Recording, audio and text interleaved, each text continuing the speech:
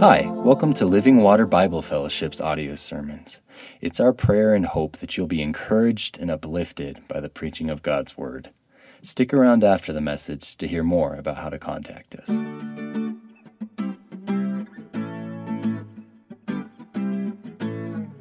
This week we came face to face with evil. We sometimes are lulled into the belief that this world is safe and secure and that everybody's good and everybody's happy and everybody's for each other. This week we saw a government move against another government in such a way that is only can be described as evil. The Russian government, the Russian people, a lot of good people there, a lot of believers in Russia, a lot of brothers and sisters that we will see in Christ, but the government right now making some choices that can only be described as evil.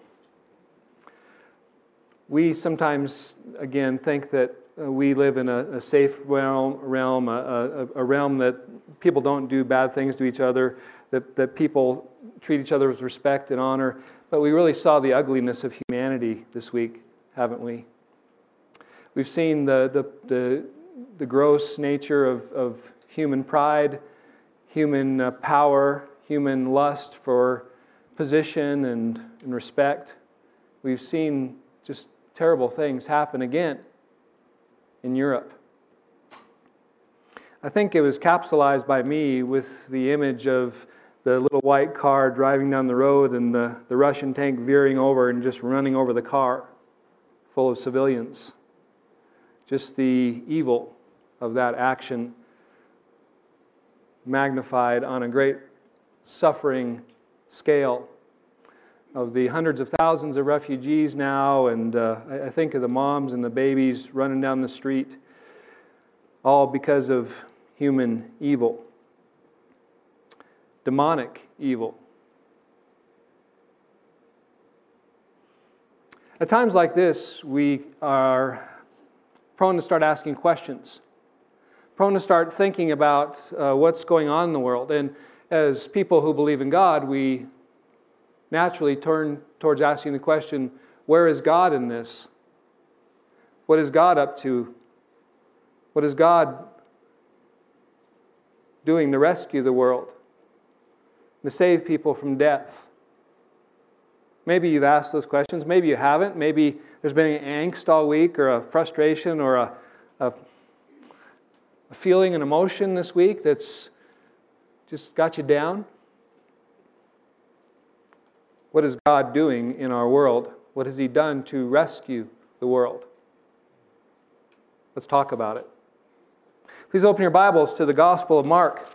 The Gospel of Mark, chapter 3, verse 7.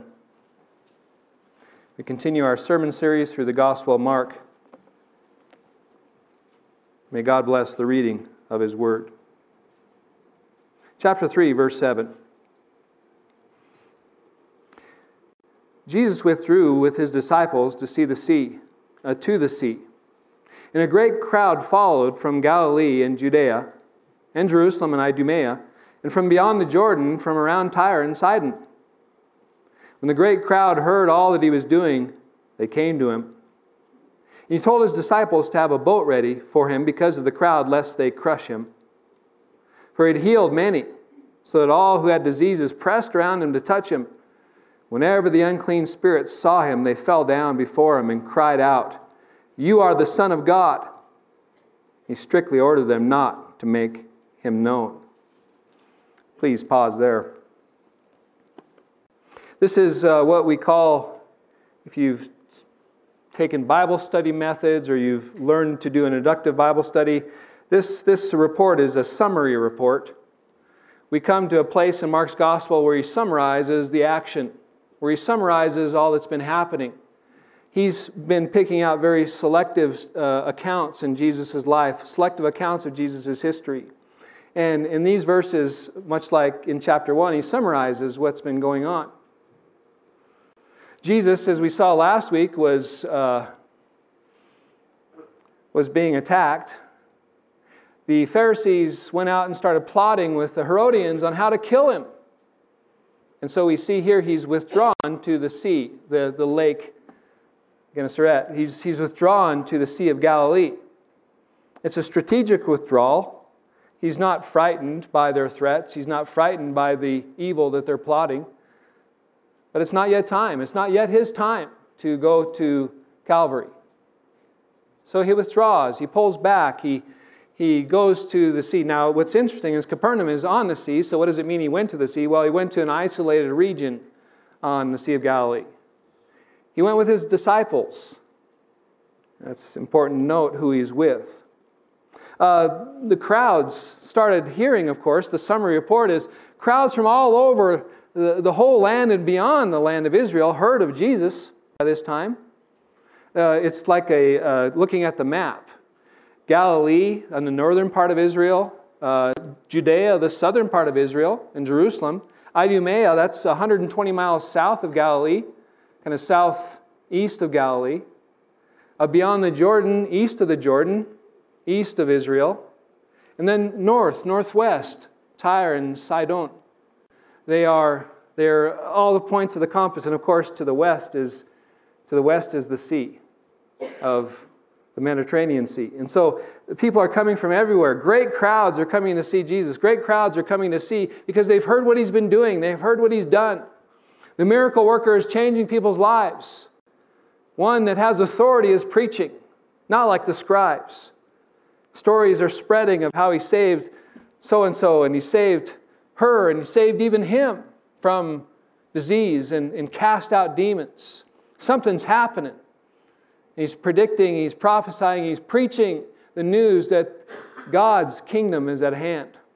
So it's wild times, it's big times, it's crazy. And we see the contrast between the Pharisees who want to kill him at this point because they think he's a Sabbath breaker, a lawbreaker, and the opinion of the crowds, or the common people. The opinion of the Pharisees is he's doing miracles against God's will. He's doing it demonically and by the power of evil, as we'll see in future passages. The crowds are saying, no, he's serving God. He's doing what's right. He's doing what's honorable, and he's making a difference in our country. They're praising him. And then, well, we have the demons. Demons are fallen angels. Biblically, if you wondered what unclean spirits are, what demons are, God created in the beginning, God created a species, for lack of better terms, of angels, created beings. And at some point, at the beginning of the world, there's a group of them that rebelled against God. We call them fallen angels, unclean spirits, demons. They're not on the same level of power as God, of course. They are created beings. There's not a dualism involved with demonology or Satanology or something. God is God, and he reigns and he rules. And his angels are more powerful than the fallen angels, and nevertheless, there are evil spirits in this world. They're not omniscient. They don't know your thoughts. They're not everywhere. They're not omnipresent. But they exist to pull people away from God. They are liars and deceivers, like the father of lies is. They will do anything to pull you away from your faith in God, to wreck your life, to ruin your life. That's their nature. And so the demons, however, because they're from the spiritual realm, because they've seen things that people perhaps haven't, they know who Jesus is. And why do you think that they keep testifying to Jesus' identity? Why do you think they keep testifying and saying things like, you're the Son of God? Well, in ancient times, it was thought that you could control people by knowing their name. It was thought that you could control people, and sometimes we see people claiming other people's names so they can use the name in a magic spell or an incantation or some kind of a practice where they, using the name, they take control of somebody. And so the demons have this crazy attempt by, we know who you are, you're Jesus of Nazareth. We know who you are, you're the Son of God. We know who you are. So they're trying to control Jesus, and it's a fruitless endeavor because he will not be controlled. He silences them. We see his power over and over again against the demonic realm and against evil. We look at this and we remember before the cross, how the gospel was preached. Now, I've brought it up again and again, and as we've gone through Mark, the gospel before the cross is a story. And what I mean by that doesn't mean it's not true, doesn't mean it's not real, but when Jesus announced the kingdom of God, praise God, the good news is here, the kingdom of God has come. He's announcing the end of a story. He's announcing the redemptive story of the whole Bible, of God's redemptive speaking to humanity. Remember, in the beginning, God created the heavens and the earth, and it was good. And then He created humanity, and it was very good. Remember the way the story goes, however, the creation, there was a fall, sin entered the world. Satan brought sin. And we beyond that, we can't describe evil. We can't describe sin other than Satan brought it to Adam and Eve. Satan brought sin to the world, and the world fell, as we summarized the happenings. A fallen world, a broken world that we're still feeling the effects of. But you remember, even in Genesis 3, with the prophecy about Satan's heads being crushed. Even in Genesis 12, there was a story that started to be told of redemption. God had a plan. He started through Abraham. He started through Abraham's family, the patriarchs. He started through the nation of Israel. He had a plan of saving the world. He was going to win the world back. He was going to bring the world back into Himself under His reign and His rule. He started with the nation of Israel. He started with this people that He called His very own. He called them to be light in the world. He called them to represent Him in the world. He was moving in the midst of broken humanity. There's all kinds of, in the Old Testament, you can still read them, of course. All kinds of preparations for the salvation of the world. All kinds of promises for the salvation of the world. All kinds of prophecies about the world being saved, the world being rescued. When God came back, and He set Israel on the mountain, all the nations of the world, Isaiah 2, would stream to God's kingdom, God's reign. And all kinds of prophecies that are made concrete through Israel and the imagery of Israel as the nation of God. It's a powerful story. And so when Jesus came, He started preaching, repent, for the kingdom of heaven is near. Repent, for God has come. He's speaking, of course, as the end of the story. That creation, that fall, that recreation. The promise was that God's coming back. Right? We saw that in the beginning of Mark's gospel. Prepare the way for the Lord. Make straight His paths. The Lord is on the way. Right? And we start going through the gospel of Mark. And who is the Lord? It's Jesus. The kingdom, He's saying the kingdom is here. Repent. Get ready. The good news. There's judgment coming. God's going to fix this world. God's going to make this world right. God's going to bend what is bent and straighten it out. He's going to save and redeem, and He's going to rule again, and all the fallen kingdoms and all the evil of the nations and all the wickedness, the demonic wickedness that we see through humanity, it's going to be dealt with and removed. Oh, praise God for the promises coming true. Jesus inaugurates the kingdom. In Himself, the King has come. And as proof of that, we see in the Gospels. We haven't seen this before in the Old Testament to the degree we see it in the New Testament. In the Gospels, we see a visible sign, a tangible sign of God's rule coming when He removes evil from people's lives, when He casts out demons. Once we get to the book of Acts, there's less and less of exorcism going on. There's less and less casting out of demons. It's still in Acts, but by the time we get to the epistles of Paul and Peter and John, we don't see exorcisms. We don't see those kind of dramatic power encounters. There's still spiritual warfare going on. There's still prayers for protection of the saints and rebuking the enemy and resisting the devil. We see those teachings, but when Jesus comes as a sign of His preaching, as a sign of His promises, the Old Testament promises coming true, the demons are being cast away. A prophecy, as it were, of the coming kingdom when there will be no more problems with Satan or his demonic horde. No more problems with evil people when God comes back and He wins. When God sets up His kingdom. And same with all the healing we see in the Gospels. The promise is new life. The promise is resurrected life. That when the kingdom comes, as the story moves on from creation, the fall, to recreation, to kingdom glory, there'll be no more sickness, no more death in the new world. There'll be no more sickness, no more COVID, no more you fill in the blank in the new world that destroys and wrecks. No more abuse.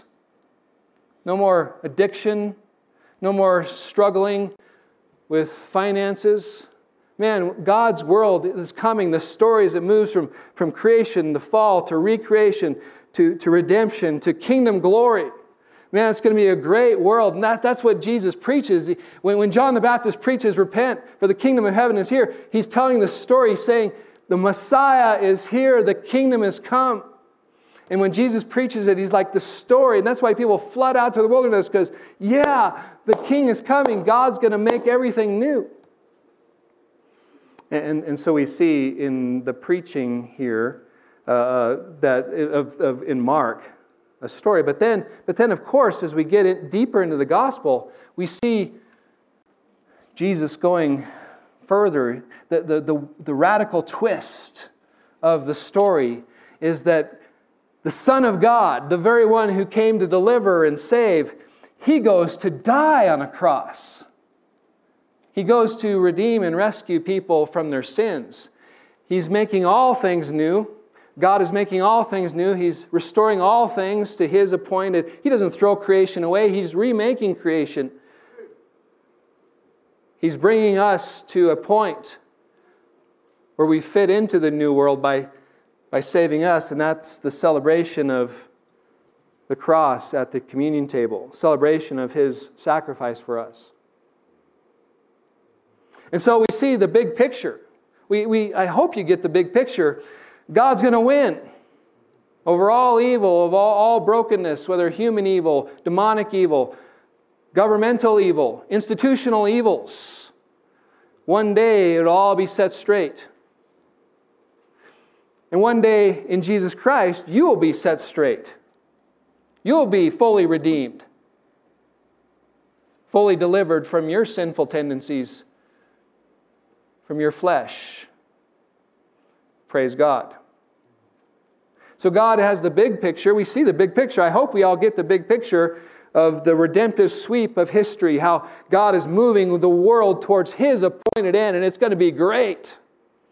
Heaven's going to be great. The new kingdom, the new heaven and new earth is going to be great. We have so much to celebrate, so much to be thankful for. Man, what we have ahead is so much better than anything we've experienced in this time, in this place, in this now.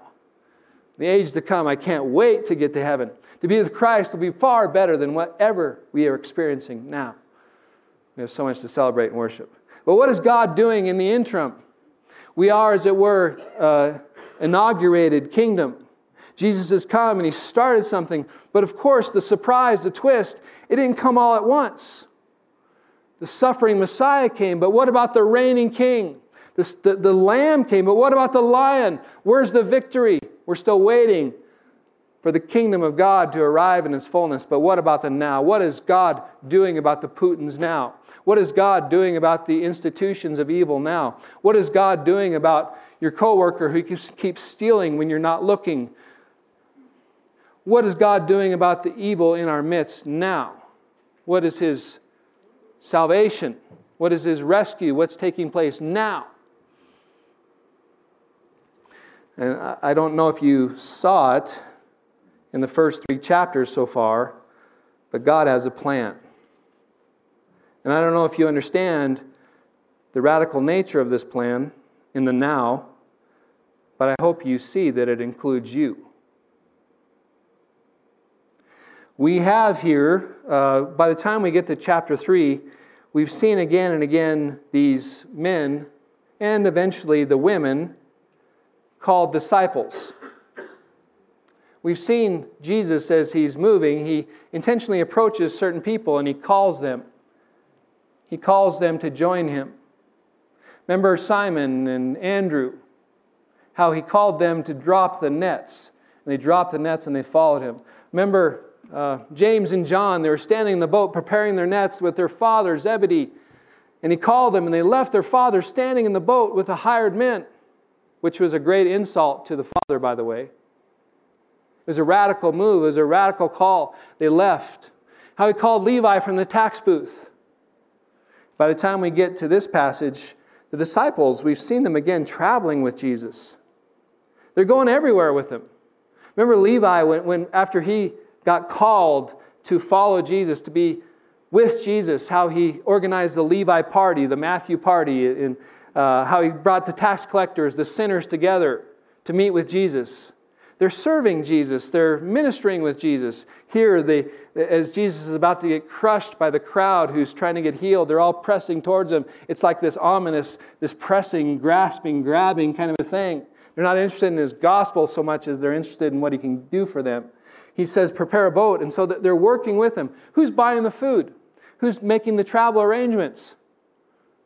There's these people called disciples that are becoming very, very important in Jesus' ministry.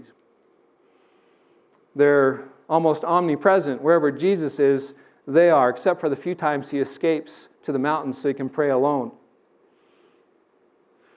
The disciples are with him as they watch him, as they hear him, as they understand him, as they live with him. They are with Jesus.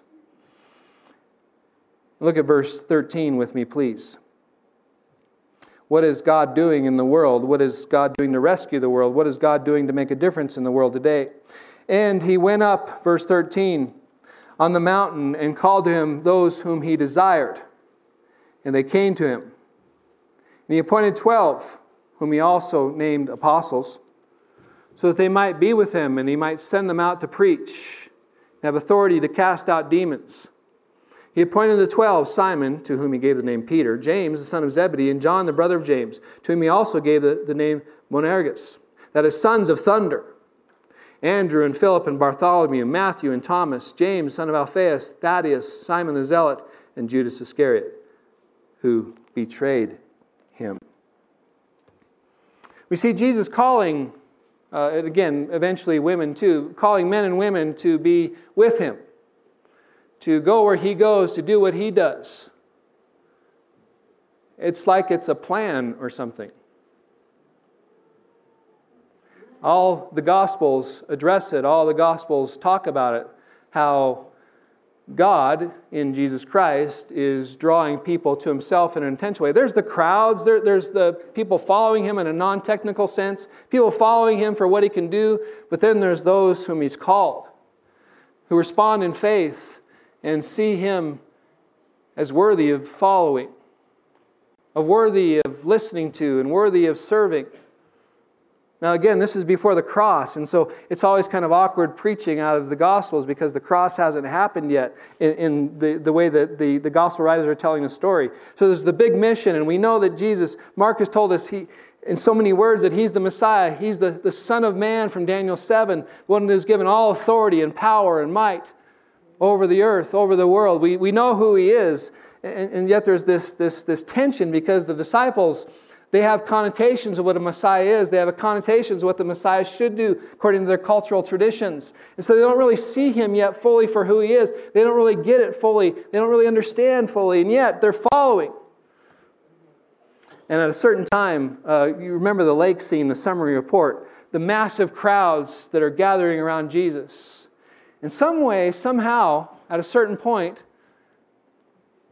Jesus slips away from the crowd. He goes to the boonies. He goes into the hills. And his disciples go with him. We don't know how that happened. God's power, authority, the crowds. Maybe he served everybody. Maybe everybody got healed. Maybe everybody went home. They got what they wanted from the miracle worker. But they go up on a mountain. Jesus goes up on a mountain. And what we see here is there's many disciples by this point. There's many that have been called. Mark is so condensed and so he summarizes things so tight, it's a little bit hard to see. What we think here is there's a larger group of followers in the real sense, of disciples. The word disciple, it was first came by the scribes and Pharisees. they approached Jesus' followers and said, they talked about him as disciples. What is a disciple? It's a student, it's an apprentice, it's a learner of somebody. In the ancient days, the rabbis of Jesus' time, they would teach the Torah, they would teach the law, they would live a life of Torah, they'd live a life of law. And the people who wanted to learn Torah, they would approach a rabbi and they would attach themselves to a rabbi, kind of like a college student choosing a college today. Jesus switched that around by where he called people to follow him, to be his apprentices, his students. He was calling them into training. Well, there's a big group apparently. Jesus goes up on the mountain, and Luke chapter 6, verse 12 tells us that Jesus prayed all night. He prayed all night. He's asking for divine wisdom. He's asking for divine power. He's asking for the Father to speak as he decides who's going to lead his mission once he's gone. Who's going to lead his church in accomplishing his will once he's gone. These men, it's rather Moses-like, isn't it? Moses going up on the mountain. Mark is telling us this account intentionally. Jesus is the new Adam, as it were, the new Moses, the new deliverer, the new rescuer, the new Savior. We see later as he feeds people in the wilderness, he's the new giver of bread in the wilderness, the new shepherd of the sheep, as Moses was in the wilderness. But he's here and he calls them to himself. So out of this big group, he's summoned the big group to go with him into the wilderness. And there's a smaller group who he calls to be with him. And in the ESV at least, it's it's kind of marked off as apostles. Some people think that's an ad, but in Luke it also mentions apostles. So what is an apostle? An apostle means a sent one. Sometimes it's used to describe missionaries or representatives. It just means someone sent. Sometimes it's used today. Some churches have pastors, they call themselves apostle, so-and-so. What is meant here is that those are maybe, you could think in your mind, small a apostles. They have the function of being sent. They have the function of going as a messenger, as a servant of somebody. But these, in your mind, you could call them big A apostles, capital A apostles. These are the ones that Jesus designated to lead his church. He gave them authority to do what he was doing. Now, the great mystery there, the great wonder is why would he choose a betrayer? That's a time for another sermon. But here he's calling people to himself. What's their job description? I have to say that all apostles are the 12, and then the one that was chosen in Acts to take Judas' place. They're still disciples. Okay? They don't cease to be disciples. Students, learners, apprentices of Jesus. But they're put in a position to lead and transform the world. The apostles are selected, they're chosen in their job description. Look at verse 14. So he appointed the 12 so that they might be with him. That's first. The second is that he might send them out. That's the second. To be with him, so he might send them out. That's what apostle literally means, to be sent out. To be with him. What does it mean for you and I to be disciples? It means that you and I are spending time with somebody that's more mature than us, somebody that's maybe walking with Jesus a little bit longer with us than us, somebody that knows the Christian faith a bit broader than we do or a bit deeper than we do. Someone is our teacher and we are an apprentice, a student. Now the scary thing is everybody here has teachers. And sometimes we don't discern who our teachers are. Sometimes our teachers are, in my day, MTV. I was discipled by music television back in the 80s, not knowing that I was being discipled by not God. We all have teachers. Somebody's teaching us, somebody's training us. Maybe it's a literary source. Maybe it's a media. Maybe it's a culture. Maybe it's a society. We all have teachers. Our teacher ultimately should be Jesus Christ. He's called these men to Himself so that He could teach them. He's called these men to Himself so they could be with Him, so they could watch Him, they could listen to Him, they could ask questions, they would live with Him, they see how He treated people, they see how He deal with problems. They saw so much of how He would live, and they were learning from Him. Now, why would He spend all these months, even years, with these men? Because He was preparing them to continue His mission in the world. He was preparing them to do what He was starting to do by giving His life away, by preaching and proclaiming, by healing people, by delivering people from evil. He's given them the job of learning, building up in Him to be sent out. Now, Mark summarizes again, to preach, to proclaim. Sent out to do what? To proclaim, to preach, to announce, to testify, to be ambassadors, to be pointers to God, to be representatives of God. Sent out to preach in all those different ways and to cast out demons. And in the other Gospels, they bring out more the healing aspect. And you could summarize it. He called them to preach and to heal, to proclaim and transform lives, to stand up against evil, to stand up against a world that is hurting people, to make right what is wrong. Jesus started a process that continues to this day. We know that ultimately God's going to win. He's going to bring the kingdom. He's going to set everything straight. But in the meantime, way back when, 2,000 years ago, He started a process where He poured Himself into 12 men. And they didn't know at the time. They didn't understand the cross at the time. They didn't understand He was going to be the Lamb of God. They thought He was going to be the conquering king. He's both, but they didn't see the sequence. It was predicted, but it was unexpected. It was a twist that He was going to go to the cross and die and then ascend to heaven. When He ascended to heaven, He had already trained people to continue on His work of redemption, of changing people's lives, of proclaiming the gospel. When people come to Jesus Christ, everything changes.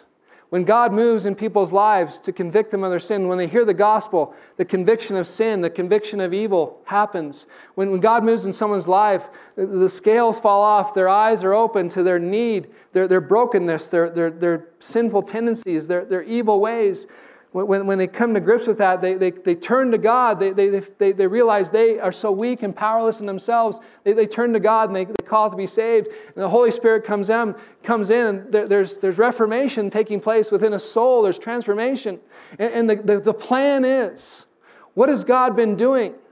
The plan is He started with 12 men who are going to influence other people, who are going to influence other people, who's going to influence other people. And the world's changed life by life until Jesus comes back. People are rescued and redeemed by the preaching of the gospel. People are transformed by Christians moving into evil, attacking, standing against evil, moving against the enemy in various strategic and powerful ways. To preach and heal, to rescue and save. It's beautiful what God has planned. The gospel plan that includes you and includes me. He didn't leave this world like as a deist God and just wound it up and just left it to itself. No, He's working through His church. And it's summed up in John chapter 20. John chapter 20, verse 21. He's getting ready to leave, to ascend to heaven. And He said in John chapter 20, verse 21, "Peace be with you. As the Father sent me, so I am sending you." Jesus, one of the titles of Jesus is apostle. He's the apostle and high priest. He was sent as our missionary God. The Father sent a missionary into the world. His name is Jesus Christ. He's the apostle. He's the sent one. And He has ordained a structure called discipleship, called church, where He's set up people to be transformed by the church, to be transformed, to become men and women who are mature in Christ, who are empowered by the Spirit of God, to move into the world, to make a difference by first testifying and preaching and proclaiming and sharing and loving, to bring a conversion into someone's life by the power of God.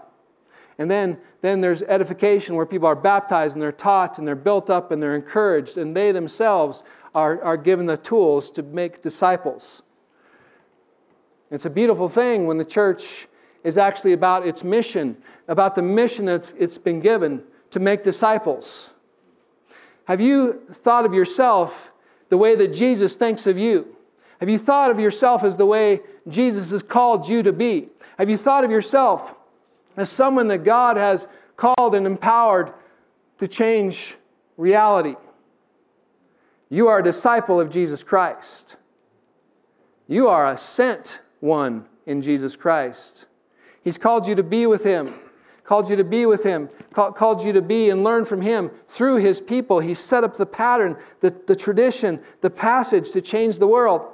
It's life upon life, one life at a time. You and I preaching and proclaiming and sharing the gospel. You and I pouring into younger believers in ourselves. You and I giving them responsibility. You and I calling them to serve. And then they pass it on to the next generation. They pass it on to the next generation. And over time, this exponential growth, this transformational growth, Jesus expected that the world would be changed as lives are changed and they come under the reign of the King. Their values are changed. Their principles are changed. Their hearts are changed. And we see what happens when hearts aren't changed, when lives aren't changed, when people live in the world.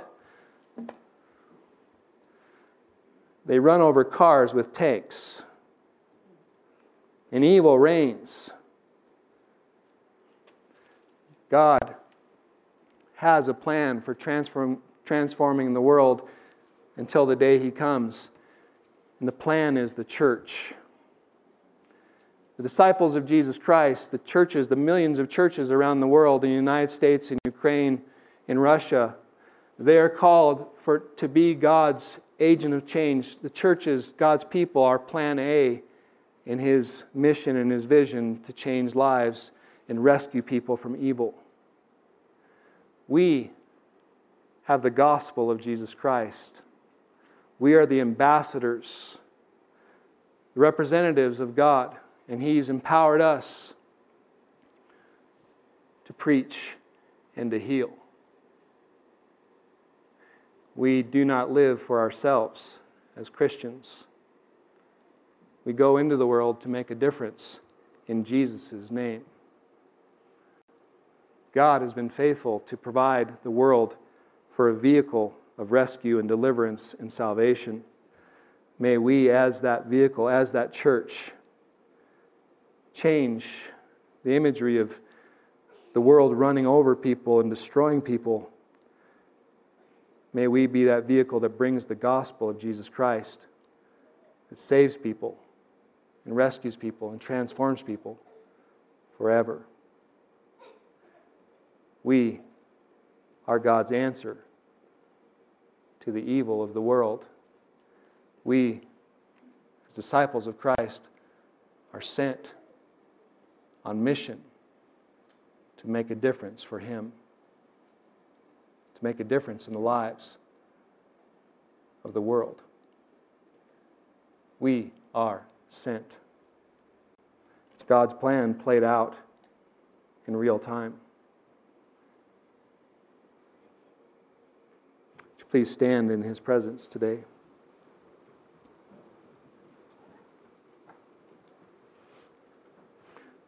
Lord God, give us the grace to endure these days. Give us the grace as we look around the world and we see the brokenness and we see the evil happening. Give us the grace to enter into the fray. Give us the grace to enter into the world's problems. Give us the grace in the calling, the renewed sense of purpose and mission. Give us grace to enter into the world's problems and enter into the world's issues as representatives of Jesus Christ. Lord God, may our oneness, as we sang in that song, be part of our testimony, part of our witness. Lord, as we are faithful to lift up prayers in the name of Jesus Christ, may our prayers come as a great and mighty, powerful work against evil in this world. Lord God, as we are people who have been sent, may you give us the grace to step into people's lives and speak the gospel, speak the truth about reality and truth about people's lives, and the truth about sin and the truth about salvation. May we be spokesmen and ambassadors and teachers for you, Lord God. Lord God, empower us to be the church. Lord, forgive us if we've become passive and we've forgotten our calling and our mission. Lord God, thank you for caring about the world. Thank you for sending us in the name of Jesus Christ. Be glorified, Lord. We do pray for the Ukrainians. We pray for all the peoples in that land. We pray that you would rescue them, Lord, that you would save them, that you would deliver them. We pray for the end to that war. We pray for the missionaries that have stayed in those towns and those cities to preach. We pray for their brothers and sisters in those different villages that are preaching and sharing their lives. We pray that you would help them stand for the truth and that lives would be changed and saved forevermore. Go with us, Lord. In the name of Jesus Christ we pray. Amen. Thank you so much for listening. The gospel according to the Bible is that Jesus Christ, who was and is the eternal God, took on human flesh, was born of a virgin, died for our sins on the cross, and rose from the dead 3 days later. He then ascended to the Father's right hand, where he sits making intercession for his people, and right now he is establishing the kingdom of God on earth. You can enter into a saving relationship with God by repenting of your sins and placing your full trust in Jesus' life, his death and resurrection on your behalf. In Christ, you will find forgiveness, acceptance, freedom, peace, hope, and a future. If you would like more information about Christianity or Living Water Bible Fellowship, visit our website at livingwateralamosa.org. God bless.